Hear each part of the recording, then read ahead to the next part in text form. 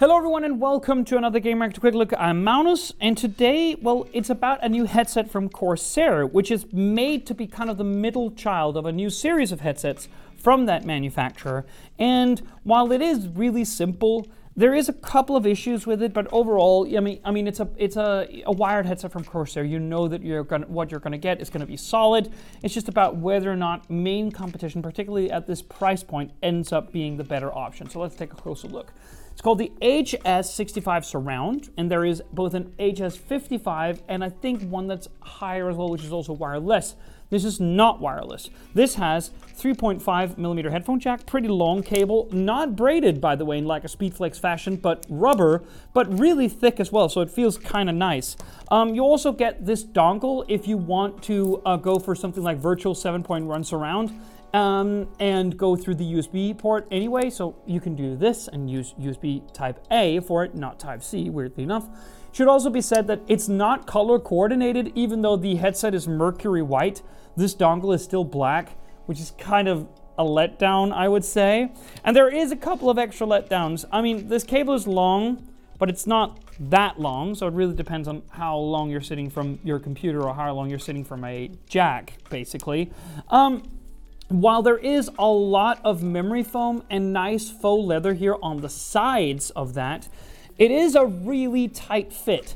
And it's basically something which I've brought up in my SteelSeries videos as well recently. It's just basically having a headband stretched across so that my head doesn't have to get in contact with this bottom part of the brace.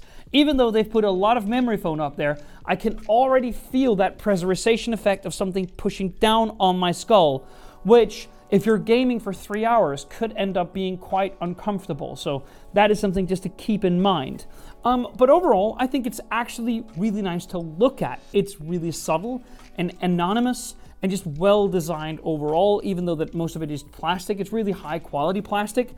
I also kind of like the microphone, actually. I mean, it's fine. It's an omnidirectional boomer mic, which works well. And it's automatically muted when flipped up here in a waiting position, and you can hear it. Oh wait, no you can't. But the main thing is that there is a particular feeling once it gets past a certain point that it unmutes, and that's basically what you can know with your muscle memory, whether something is muted through hardware or software. And pointed down, this piece of rubber here can actually be contorted ever so slightly so that it fits your, exactly where the sound is exiting your mouth from, so that's nice. And again, once you're done with it, you just flick it up. It's better at least than detachable microphones, which either stick out or you have to remove and keep somewhere where it could get lost. So, inside, we find 50mm neodymium drivers, which are great. They are basically the best thing about this. They sound great. And the virtual 7.1 Dolby Surround is basically running in the 100 to 10,000 hertz. No, that's not true. It has 7.1 Dolby Surround, which works great. It sounds awesome most of the time. And there is a couple of extra things to keep in mind of if you're using it through iCUE, which is there's a bunch of really cool, regular EQ presets, like FPS competition and bass boost and these kinds of things. But there's also something new by SonarWorks, which is called Sound ID or Sound ID.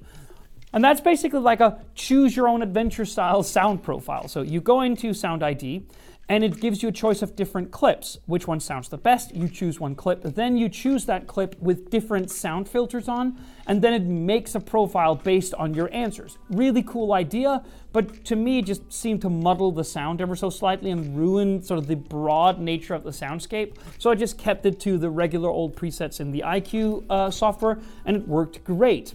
So that's good. Fine microphone, fine system, lovely sound, okay comfort. But the main problem to me is that this should be around $100 to $110. Now that doesn't sound all that much, but this is, in many instances, much more expensive than a Razer Black Shark V2. And there are other great examples of headsets which are wired, but offer just a better overall user experience for that money. So it would perhaps have been apt for Corsair to add something like wireless mode, or just like Bluetooth or something like that, to just keep it, make it stand out. As it stands, This is just okay.